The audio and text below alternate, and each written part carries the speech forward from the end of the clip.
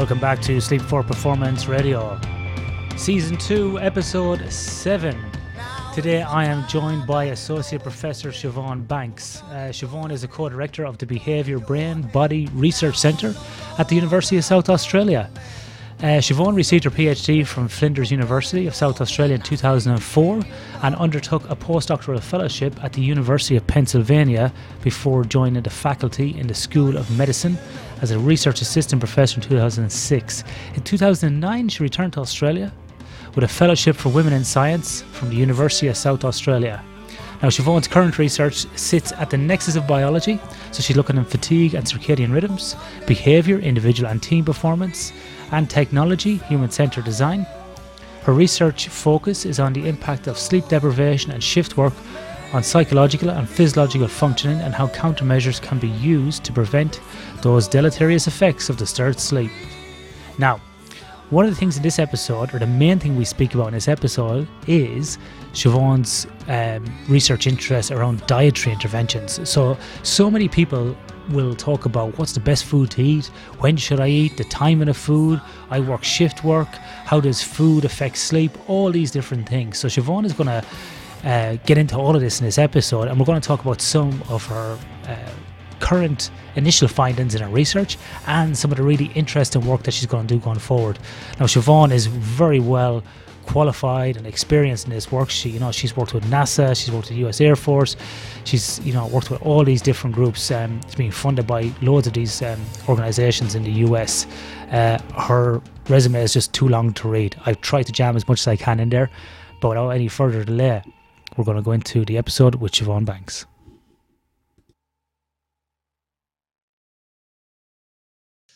Five, four, three, two, 1.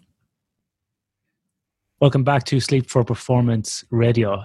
Today I am joined by Siobhan Banks. Siobhan Banks is an associate professor at the University of South Australia. Did I get that right, Siobhan? Yes, you did. That's correct. God, I always get nervous. Right. So for full disclosure, for anybody listening, which there might be one or two of you out there, I've known Siobhan probably over the last between 8 and 10 years around the scientific community in the area of sleep. But most recently, myself and Siobhan got to spend some time together. And Siobhan, do you want to tell the listeners why we got to spend some time together? Because I marked your PhD thesis, which was a fantastic piece of work. Oh, thanks, Siobhan. Yeah. So do you hear that, everybody? A+. So A++. Why don't there's an interesting question, Siobhan. Why don't we give grades for a PhD? It's interesting. I don't actually really know. I mean, I think there's different universities have a slightly different process, and all the different theses I've been involved with usually sort of have a scale where it's to do with, no changes whatsoever through to sort of minor changes, major changes. So it's more about, I suppose, the degree of things that perhaps need to be addressed rather than a specific grade. Yeah, it's interesting. Anyway, I was probably, I suppose if some people are a D-, it'd be hard for them to get a job in the academic. Well, yeah, absolutely. I do know of people that have they've said, look, you didn't quite do enough for a PhD, but we'll give you a master's. So I know that there's those kind of people, and it's then the student's choice to perhaps go back and do an extra study or something like that. But then that's kind of like the supervisor's fault for not giving them better guidance. Do you know, Siobhan, I heard of 2 cases at the University of Western Australia where somebody had submitted a PhD thesis and it got marked and it came back with to make some changes, and the person said, you know what, I'm not making them, I can't do it. Oh, wow. That's too. So what, they just sat on it? Just said, that's it, never finished it. Never got awarded the PhD, said they couldn't do it anymore. They were just mentally broken. That's really sad. It is really sad. You think after all that time. So... Yeah, I can understand it though. It's tricky, and sometimes, depending on the marker and we the universities try to make it very clear that the comments that you write are meant to be ones of encouragement and they're meant to be constructive, but I know sometimes some academics find it hard to write that way. So it can be pretty hard for students. For sure. All right. Well, we're not going to talk about academic politics. We're going to get straight into some science, but it's probably good to let people know what goes on. So, Siobhan, can you give us a quick overview of who you are and your background and what you do at the University of South Australia, please? So I am currently a co-director of the Behaviour Brain Body Research Centre, and it's a relatively new centre that we have here. It's the amalgamation of a couple of different groups that have come together really to sort of look at behaviour and the behaviour's role in chronic illness. And obviously sleep is one of those behaviours. And so we have a number of people that have expertise around sleep. We have others that have expertise around healthy ageing, behaviours to do with what happens when you're in, say, remission with cancer, and those kinds of things, how to get back to work, workplace safety. So it's quite a broad kind of a group of researchers, but really with the idea that we're dealing with a behavioural approach. My background is in psychology, and I kind of had a bit of a convoluted path to get where I am. I won't go into all the crazy details, but I came from much more of a art kind of background and kind of almost fell into science accidentally, and sleep particularly, and just really loved the idea of marrying behaviour with psychology and a little bit of physiology. And so when I discovered that, it really set me on a whole new path, which has taken me overseas, and I've worked overseas with a number of different researchers. I was at the University of Pennsylvania for a number of years, working with Professor David Dinges, and I still have close collaborations with some of the people that used to work in the lab there, in particular Professor Hans van Dongen, who's now at Washington State University. So we have a kind of broad spread of collaborators, and but really all focused around kind of sleep and sleep behaviours and how that impacts your daytime function. Yeah. And I have to admit, Siobhan, the more people I'm talking to in the sleep world, the more times I hear your name come up. So you're probably more popular than you think. Last week I was talking to a lady called Melissa Mallis. Yes, I know Melissa very well. And she brought your name up as well. And I was like, Siobhan might be the Kevin Bacon of the sleep world. Well, that would be interesting. That would be very, very interesting. So there you go. So Siobhan, your research, or that group you're with, is very broad, as you said, and your research kind of spans a number of different areas, and it's got kind of tentacles into everything. You, in your own right, as a scientist and a researcher, what's the area that you're most interested in, and where do you kind of where do you get your joy from researching? What's your number one area you love?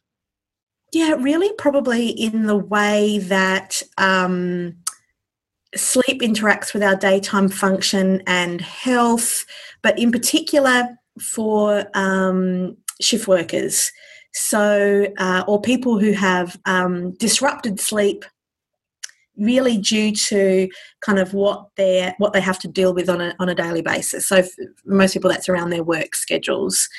And so I'm really keen to look at ways, not only kind of what the consequences are for people, but what can people do about it? Because obviously getting 8 hours sleep in a 24-hour period is not necessarily possible for everybody, for a variety of reasons.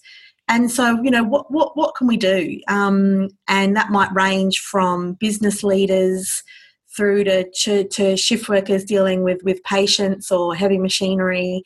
And also then, not just about their safety and performance, but also about health. And so what can we do to make sure we keep that workforce healthy and kind of performing optimally? So Siobhan, we talk about shift work. Can you kind of just, in probably a simplistic way, can you give us the difference between, or tell us what is shift work, and then what's the difference between shift work and irregular hours, and then maybe like people who work extended hours, and you kind of alluded to it there with maybe business leaders and so on.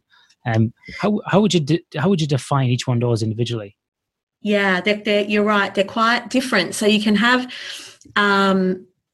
shift work, which has sort of got a very broad definition, which is just anything that's outside of a typical 9 to 5. Yeah. But really, that probably means people who are working through the night or having to get up early to come into work early and do morning shifts, or and those shift patterns could be different. So you could have people that are working all nights, or a rotating kind of shift pattern, but something where it's not typically regular. So you don't necessarily go to work each day knowing that your work days kind of be between 8 and 5 or 6, which is sort of for some people might start tiny bit earlier and finish a little bit earlier. But that's a very regular pattern, which means you're less likely to have sort of circadian disruption. Yeah. Whereas somebody that works long hours, that could be anybody from, say, the business leader who's getting in quite early and working quite late. So it could be someone who's self-employed, for example, who has to be with their workers during the day, but then perhaps working on books or accounting or whatever through to the evening. It could be someone who's a farmer who works unusual long hours because they're the only ones who kind of have to take care of all the business. But it also could be emergency service workers or the military that have to do these more long operations. So it might be because they have to fight a fire or deal with the aftermath of a hurricane or a cyclone down here, or if they're in some kind of combat theatre where we're having to sort of sustain their performance over a longer period of time. So it's a very broad category when we talk about probably shift work and irregular work hours. It can cover a multitude of things, given those examples. And also then you have the whole thing about like on-call workers, like you said, with emergency services or, electricians or plumbers or any of these services. So it's quite broad and probably would capture more people than we think. It would. And it's really anybody that perhaps has their 8 hours, that supposedly we're meant to set aside for sleep in a 24-hour period, sort of squeezed for various different reasons to do with work. Yeah. So saying that, Siobhan, the old question we always get asked in the sleep world, and I'd be interested to hear your take on this, is, well, that's okay because I just get used to working. I've adapted, or I get used to working nights or these weird hours, and I've actually, changed my body over time. What's your take on it? What's your take on that statement? Do you think it's correct, or what's your thoughts? Well, it's really interesting because I still think that there's an underlying biology that governs our sleep and performance and our ability to perform optimally, and that's probably an important word in all of this.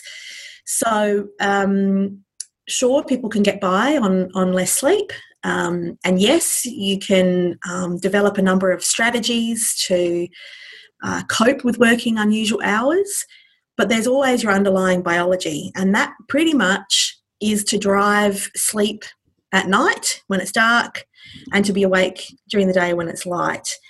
And so with that biology kind of governing everything, even though you might feel like you become accustomed to working a particular unusual schedule, there's always going to be those daily rhythms in your ability to perform well. And so you can be highly trained. You can get used to working through the night. Surgeons become very highly trained and experienced in doing all kinds of unusual surgeries, through the night. And there's all sorts of different ways that I've heard, people say they cope with these kinds of schedules. But I still think there's that underlying biology, which is going to mean that at certain times of the 24-hour period, you're going to perform well, and others that you aren't going to perform well.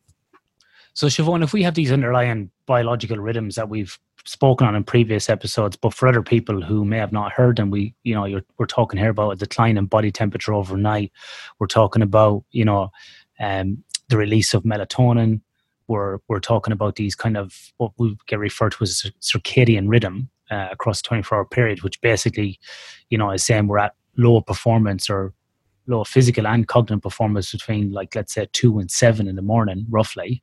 So if we've got this happening, does this get worse if we're doing something that's very boring, or is it easier to cope with if we're doing something that's more stimulating, such as, a surgeon or a firefighter, or it's a very reactive type task? Does that seem to be able to help increase cortisol to override this, or is there any kind of information on that?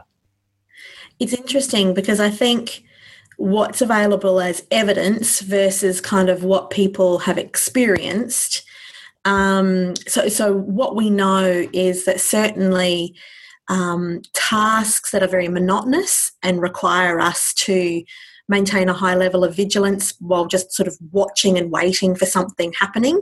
Such as driving, for example, yeah. Exactly. Driving on a straight road, so, without much stimulation is very, very difficult and very taxing. Even though you're not physically doing very much, it's actually the hardest thing to kind of stay awake. If, as you're saying, you're trying to do that at 5 o'clock in the morning, it's a very difficult thing. Even during the day, when we're our drive for alertness is really high, doing these vigilance tasks is quite taxing. So involved in tasks where there's other things going on. So as you say, fighting a fire or having to deal with a busy schedule, say during the day at work, or even during the night. So if it's I've talked to many nurses who say that they're much happier if the shift is busy and they're doing lots of things and they're up on their feet and they're moving about. It becomes very draining and taxing when they're just sitting and waiting, and that's when they feel the most fatigued and the most tired. Yeah. But I think then there's also people like the surgeon you mentioned, pilots or other very highly trained individuals who know their job very, very well, and there's sort of muscle memory that's involved in what they do. And then some of those tasks happen kind of almost automatically, so they're able to maintain a very high level of performance while fatigued because they're so well trained. Yeah, and I think that's an interesting point. That's what I think when you talk about safety management systems integration, I think like Drew Dawson has spoken about this before. He calls it error proofing, if I'm not mistaken. But it's that kind of thing of the fact that, and my probably interpretation of it is it's exactly like what you're saying with pilots or military, where it's very process oriented and driven, and people have had extensive drilling, so to speak, in the procedures and what to do, that it does become muscle memory. So when you do go into those periods of cognitive decline, that sort of condition actually takes over. And I think that's a very good argument for people working shift work to undergo significant amount of training and rehearsals or scenarios that allows you to keep those skills kind of, on an autopilot, so to speak. Yeah. I mean, I suppose the only problem with that is when something very unexpected goes wrong. And one of the things that we know that is very challenging when sleep deprived or in the middle of the night is problem solving. And we tend to get stuck or perseverate on one sort of course of action. So within training, it's then good to also throw up some of those unusual scenarios, and to do that while people are tired, to understand what that's going to feel like and how to manage that. Because I think sometimes then being extremely trained means you're going to go down one particular path, and that's great if you're doing open heart surgery. But then you need to be able to have a degree of problem solving, so that when that unusual alarm goes off, you're able to manage that better.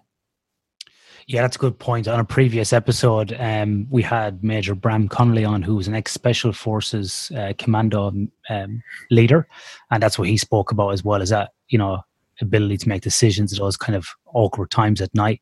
But then also in their training, how they had lots of different scenarios as well that they would deal with to try to get them used to that. And so the scenarios would always be different that was given to them by the directing staff. So there was never, you were never kind of just repeating the same pattern. There was always something different in it. Yeah, I think that's important. So Siobhan, when people are undertaking this shift work in irregular hours and sort of, let's say, crazy hours, what other strategies do people kind of use to maintain vigilance? Because a lot of people talk about they have a secret diet that they use, or they eat at certain times, or they drink a certain amount of coffee, or they use energy drinks, or they have, the list goes on, and everybody swears that it works for them. What's out there sort of on the terms of nutrition and diet and how it can support shift work or actually even make it worse? Yeah. So we're doing a lot of work at the moment in my group here around ways that we can be a bit more strategic around caffeine use, around when to have meals and snacks and the type of meals and snacks to have, knowing obviously that, as we've talked about, there's people on all these kinds of different schedules, and so at various different times they're going to be affected. What can they do to help kind of maintain a higher level of alertness? And so we've looked at timing of meals and content of meals in particular in a number of studies for people who work the night shift. And we found some very interesting results. We're partway through a National Health and Medical Research Council grant. So we're still collecting data, but from the performance side, we finished the data collection on the performance side, and are nearly done on the health side. But on the performance side, what we see is that having a normal kind of dinner-sized meal in the middle of the night, which is what a lot of shift workers do, instead of having, they sort of get up in the late afternoon, maybe might have a snack with their family, but then will take most of their food with them to have on shift as kind of like dinner. Yeah. That meal really impairs performance, not only directly afterwards, but through the rest of the shift. So we see this across a range of different cognitive performance domains. And we've compared that to a snack and not eating at all. So obviously it's a little extreme to think of not eating at all while working a night shift and perhaps, just having water. But what we find is that it really helps people stay on task.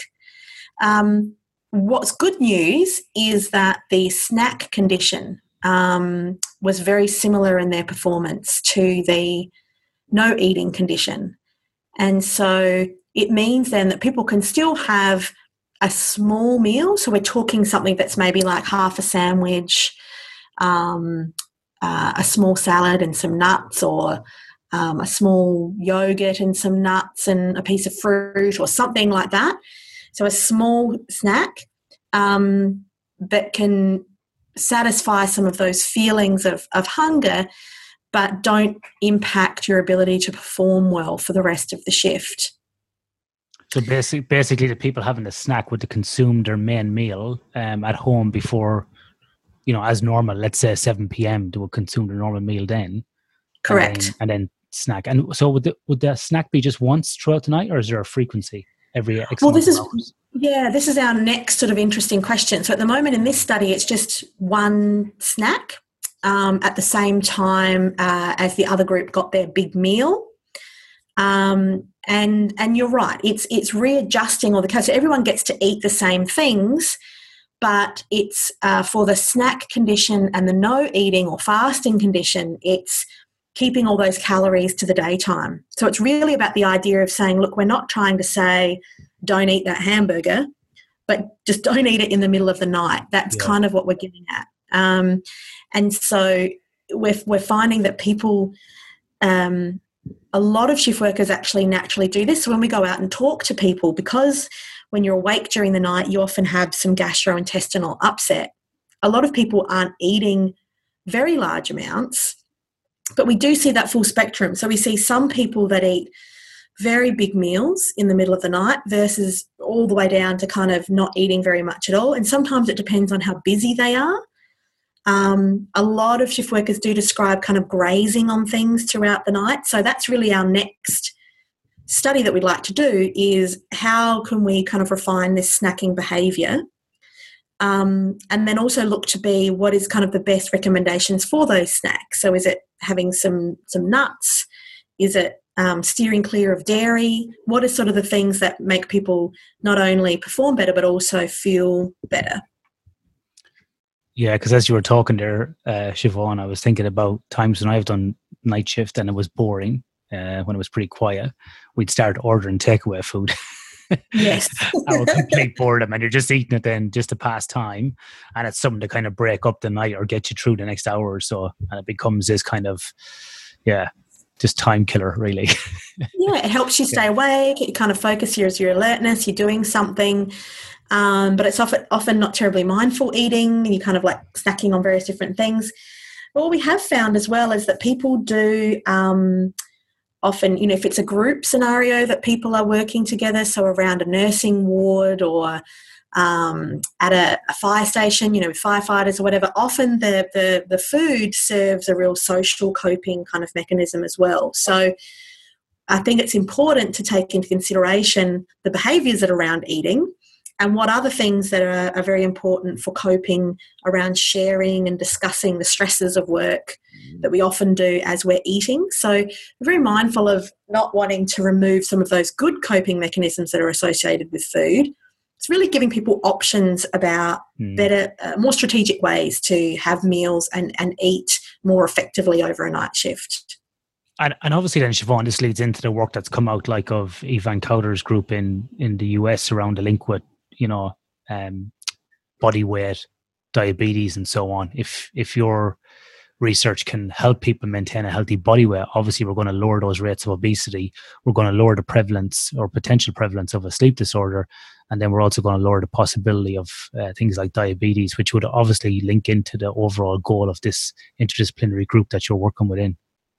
Exactly, and that's part of what the study's also looking at, is what is the effectiveness for health around these different eating strategies. And so it could be that for health, the best thing is to completely fast and to not eat anything at night when we're not supposed to be eating, we're supposed to be sleeping. Yeah.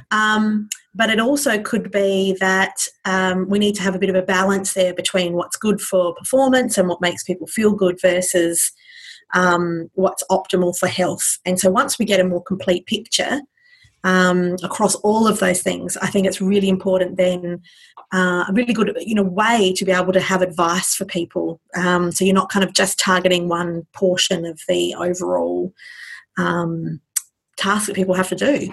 Yeah, because in my mind's eye when you're speaking there, I'm visualizing kind of a matrix. You're working night shift, 12 midnight to 8 o'clock in the morning. Here's your options. The best option is going to be possibly have nothing. The second best option, it kind of highlighted in yellow, is going to be have a snack at 2 a.m. and 4 a.m. And then the worst scenario is going to be have a main meal at 2 o'clock in the morning. So you pick your poison. Exactly. Exactly. I think it's just about giving people evidence-based options, because so much in our field is a little bit sort of myth-based, or it's based on one study that maybe isn't even conducted at the same time of day that you're trying to advise people on. And a lot of that is around caffeine consumption. So we know a lot about caffeine consumption kind of through the day and what coffee does to us, but there's less studies to kind of show what are really good strategic ways of consuming caffeine in the night, and for your different purposes. So exactly to your matrix point of, what is your main purpose for taking that caffeine, and how long do you want to be awake for, and are you worried about jeopardising your daytime sleep? So it's all of those sorts of things, I think, taken into consideration, where maybe the best advice for shift workers is that they do have a cup of coffee before driving home if the drive is long, and so we just don't have enough evidence to kind of say completely avoid caffeine altogether if we don't know how long it's going to take them to drive home after shift at sort of 6, 7 in the morning. And and what the impacts are for their daytime sleep. So there's a lot of these sorts of nuances to give the best advice, and that's what we're trying to target. All right. So let's take two scenarios here, Siobhan, if we can. Can we take a scenario where the first one is where someone is working night shift again, midnight, we'll say to 8 a.m. in the morning. They've got a 10-minute commute home. And we'll just say, for argument's sake, that could be, either, let's say it's a 10-minute drive, and they leave at 8 o'clock and they're home by 10 past 8, and they generally like to go straight to bed when they get home, shut the blinds, get into bed and get as much sleep as they can.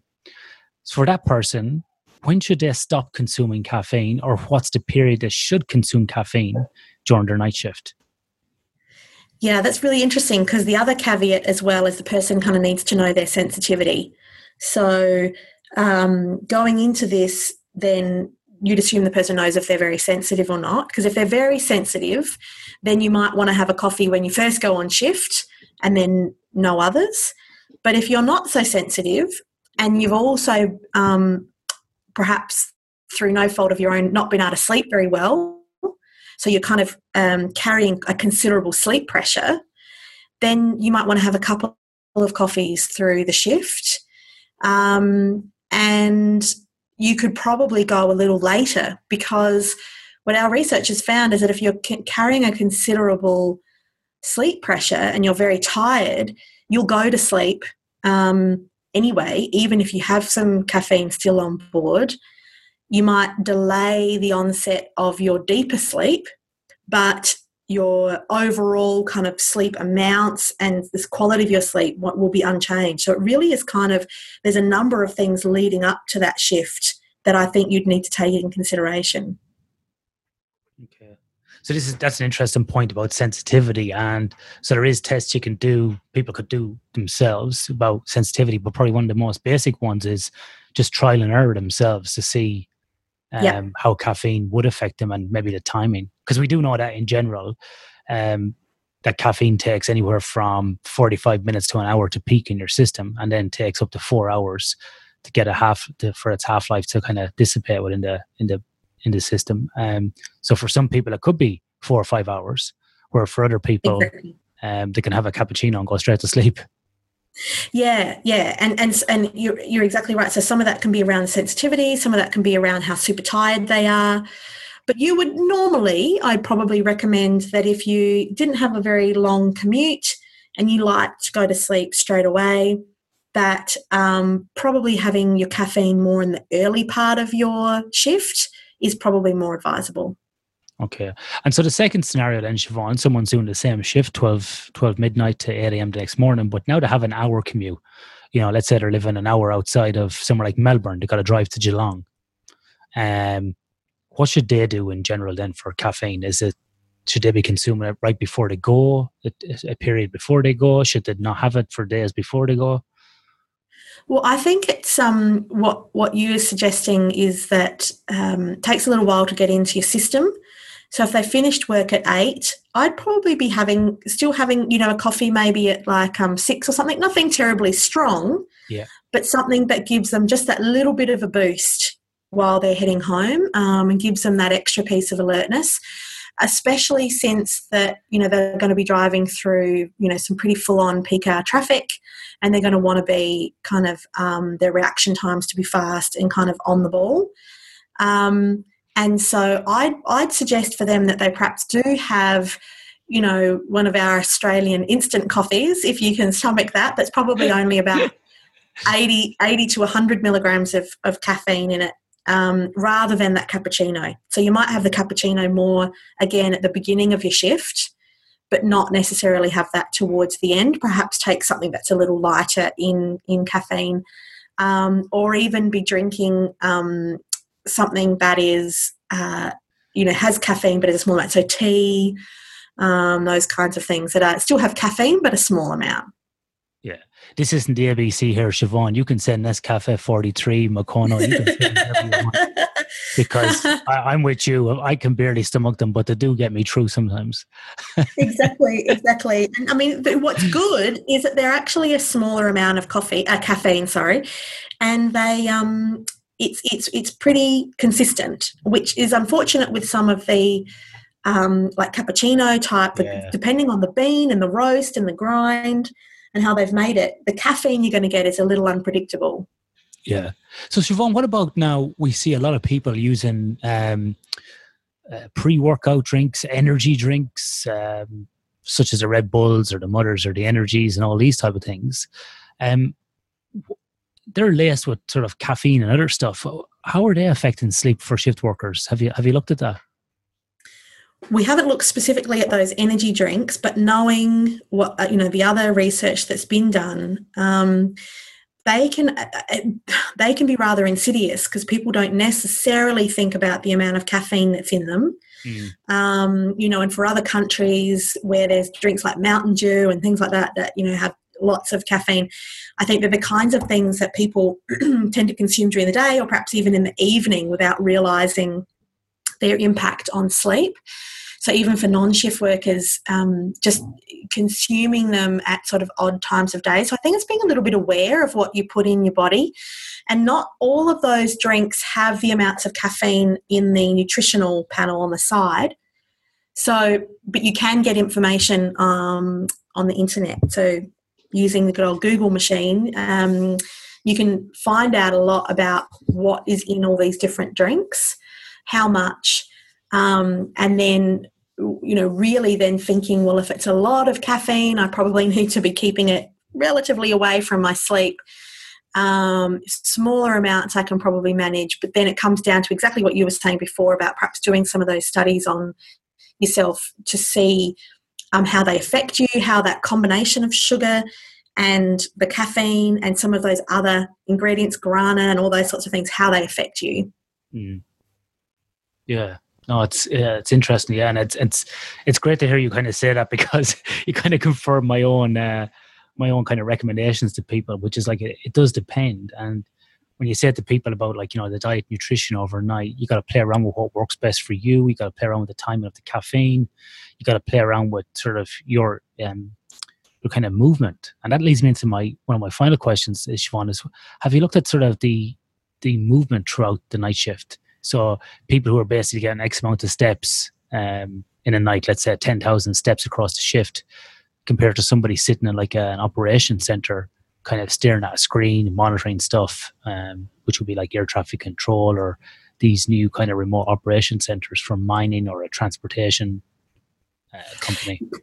Yeah, no, I haven't specifically looked at kind of activity through the night, but I do know of some fantastic studies that have been done.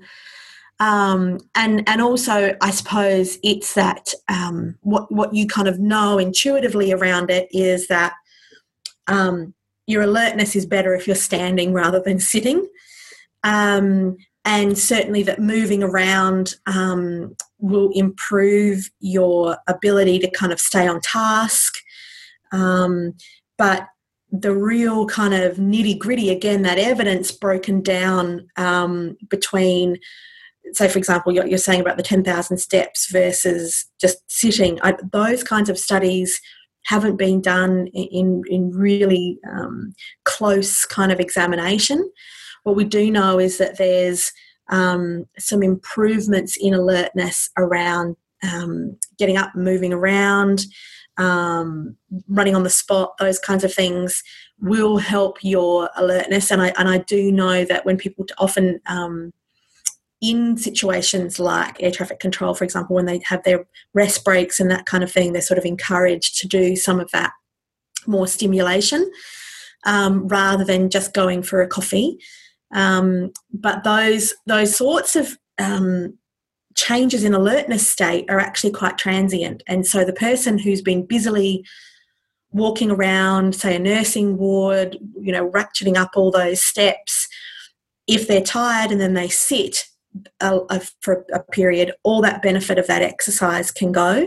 So it's about either keeping that activity going or making sure that you get up regularly and make use of that change in alertness state that comes with standing up and moving around.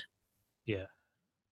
Well, Siobhan, what's your thoughts on this subject about maybe putting in some ancillary type fitness equipment in control rooms or other areas like that, such as a stationary bike?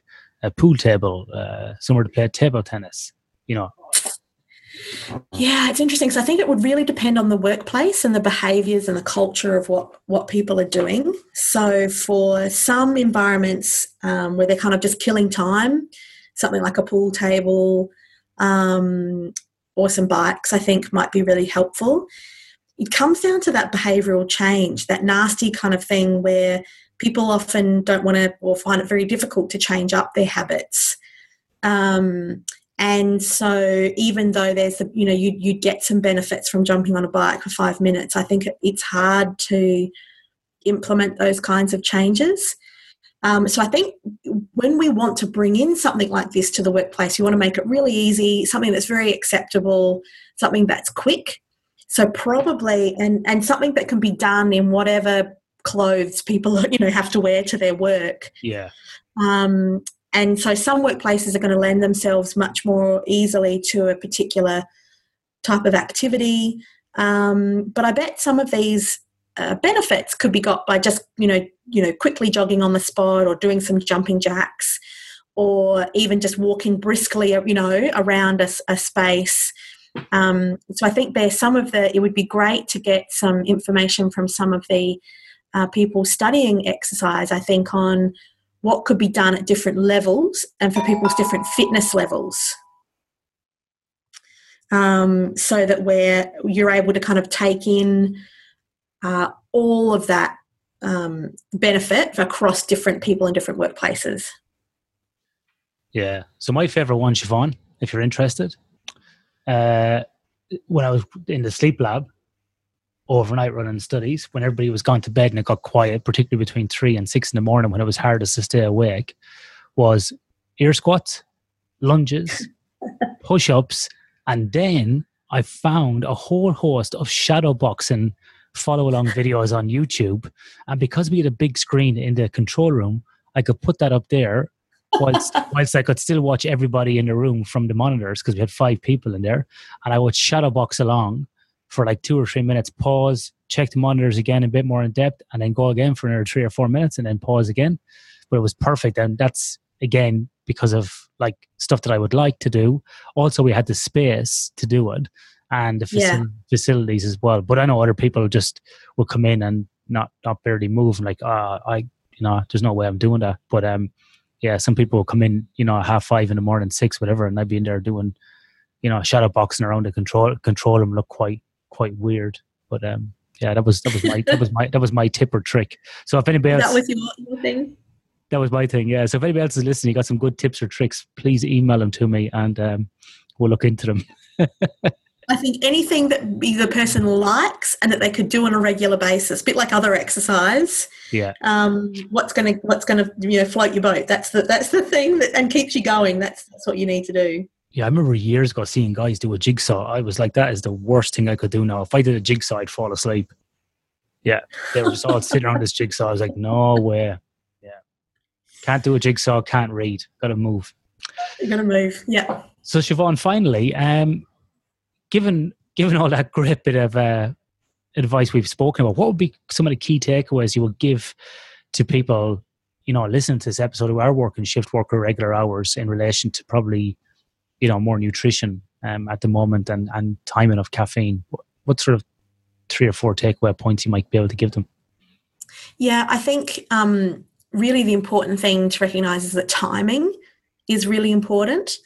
And certainly for what you eat, timing and the amount of food is going to really be key, and that's far more important than really what you eat.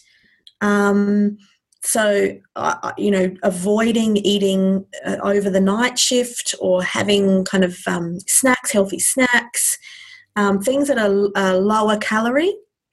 Because it really does seem to be, from our research, that it's the amount of energy that you intake over the night shift that is problematic for both health and performance.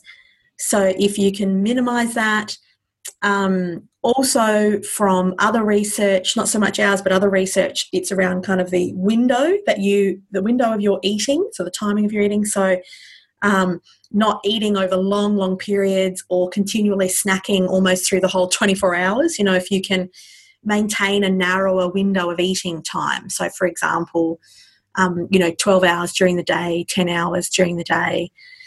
So really trying to limit when you eat and kind of the amount of eating through the night shift when we would normally be asleep. Obviously, that's going to be difficult for some shift work type professions, firefighters and that kind of thing, where they've got to keep a lot of energy up through the night. And so that's when obviously some different kind of workplace practices are important. So I know that a lot of fire stations will have, a big meal in the evening, but then not necessarily eat anything through the rest of the night. And then around caffeine as well, I think it's getting to know your body a little bit, understanding that caffeine is a drug and that it can affect people quite a lot or not, depending on their personal kind of genetic makeup, but also how tired they are. And if you're extremely tired, having that coffee before a drive home, in a way, regardless of how long it is, could be the really important thing to get you home safely. And so knowing, I'd play around a little bit with how close you have that coffee to the end of your shift and your sleep, and just making sure that then you're staying alert on shift, but also thinking of your drive home, your commute home, and being safe for that as well. That's great. Awesome. Thanks, Siobhan. If anybody is listening to the episode, Siobhan, and they want to get in contact with you about maybe doing some studies or work, or they're interested a little bit more, how can people get in contact with you? Are you on Twitter or any of their social media channels? Yes, so Twitter, Facebook, LinkedIn. We're also, if you Google my name with University of South Australia, then you can see our web pages for the centre. And myself, and then my email is there as well. So if people are interested in contacting me about any of those things you mentioned, there are all the different ways that I can be found. And it's Siobhan, Siobhan. Correct. The Gaelic way. It's an Irish way, an Irish name. And so there'll be about 500 misspellings that into Google. So we're just putting that out there now. Siobhan. Siobhan Banks. And Siobhan is probably the smiliest sleep scientist I know. And when you look up Siobhan and see pictures of her, you'll see Siobhan's head beaming across the internet. Always. I've never seen you with a scowl on your face or a sad face. I'm sure it happens every now and then, but I've never seen you with one. So I'm sure my children would think that I have a scowly face from time to time. So yes. Just tell them you're just practicing your art from your acting days. Yeah, something like that. Siobhan, thank you very much for your time today. I know you're really busy, so really appreciate you coming on the podcast. And thank you once again. Not at all. I feel like there's lots of things we could have talked about. So very happy to talk again at a later time. Thanks, Siobhan. I can feel it coming in the air tonight. Oh Lord, and I've been waiting for this moment for all my life. Oh Lord, can you feel it coming in the air tonight? Oh Lord, oh Lord.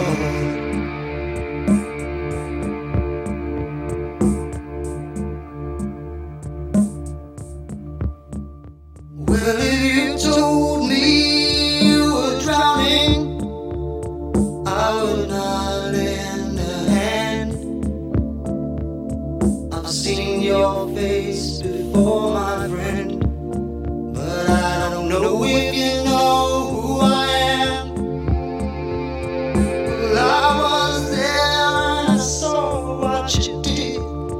I saw it with my own two eyes.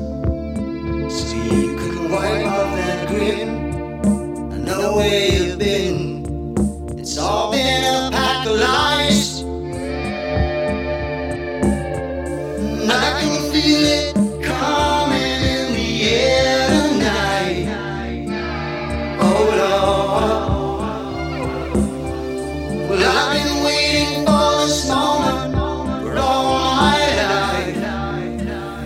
Oh Lord, I can feel it coming in the air tonight. Oh Lord, well I've been waiting for this moment for all my life. Oh Lord, oh Lord.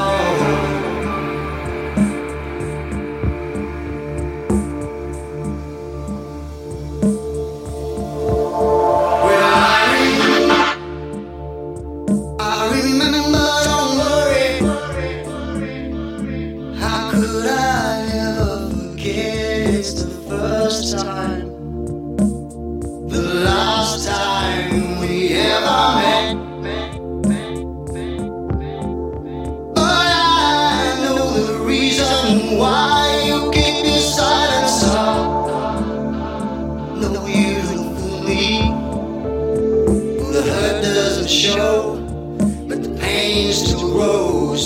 Some stranger to you and me. I can feel it coming in the air tonight. Oh Lord, well I've been waiting for this moment for all my life. Oh Lord.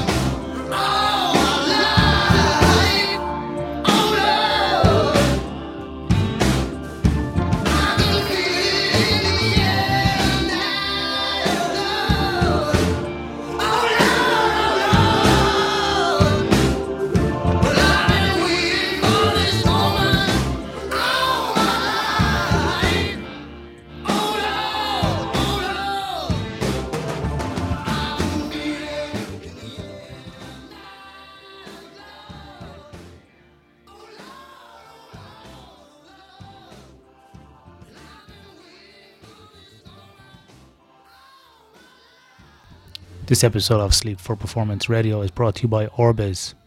Orbiz are a global consulting firm who facilitate the rapid delivery of significant and sustainable improvements in performance across a diversity of industries. They facilitate turnaround, transformation and strategic improvement programs through the development and implementation of a system and culture of lean and continuous improvement. Now, Orbiz are growing their global presence across the Asia-Pacific region, Europe, Middle East, Africa and the Americas.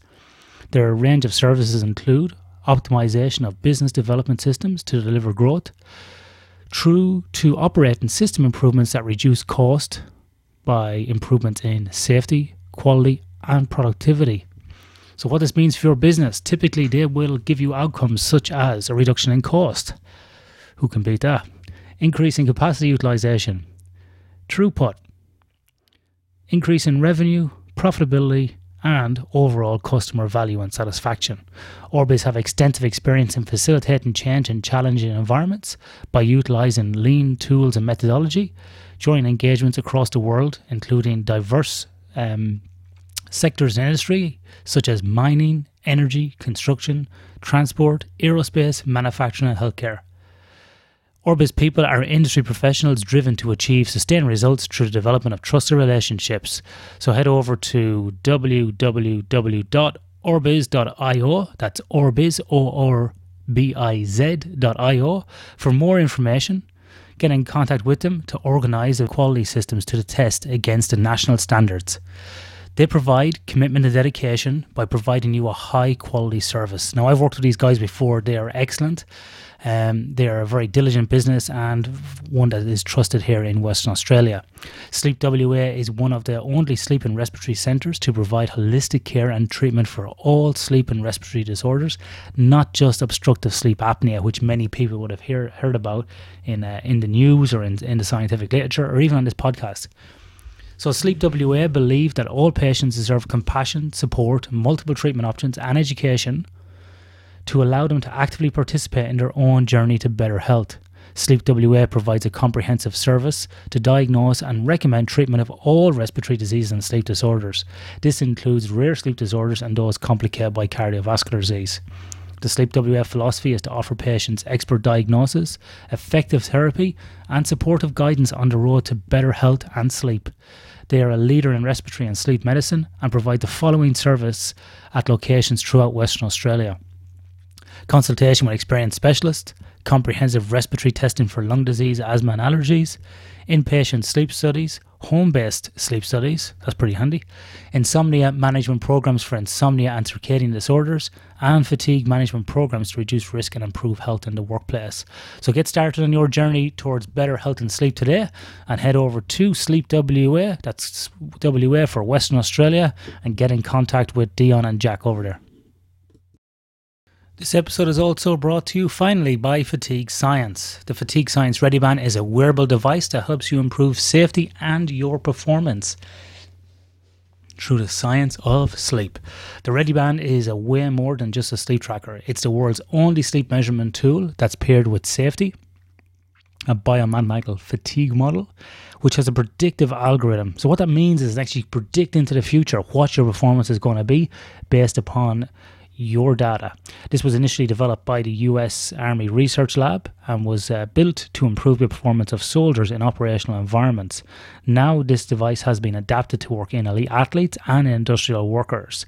This is also a device that I have validated in the laboratory myself and I have used extensively in industry and research applications.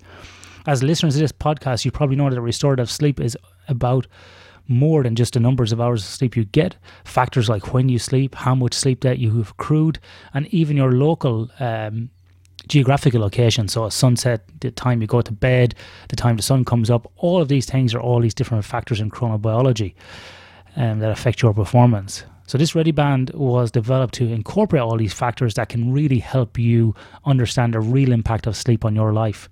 So ReadyBand not only helps you track changes to your fatigue over time, but also allows you to discover new ways to achieve personal fatigue improvement goals. So you can actually measure the improvements that you're making as you go. Now, ReadyBand is relied on by lots of different organizations and they've got a very impressive resume. So winners of the Super Bowl, Seattle Seahawks, have used this. The Chicago Cubs have used this. Military special forces and workers who operate in long shifts in dangerous environments such as tunneling underground, mining, oil and gas. It's been used in elite sports such as rugby, basketball. It's been used at the Australian Institute of Sport. It's been used in elite MMA athletes who compete in the UFC. So it's a wide variety of applications. So if fatigue is important to you and your organization, whether you're a sports team or an industrial workforce, head to fatiguescience.com. That's fatiguescience.com to speak to a member of their team and to learn more about how the ReadyBand can improve safety and performance in your organization.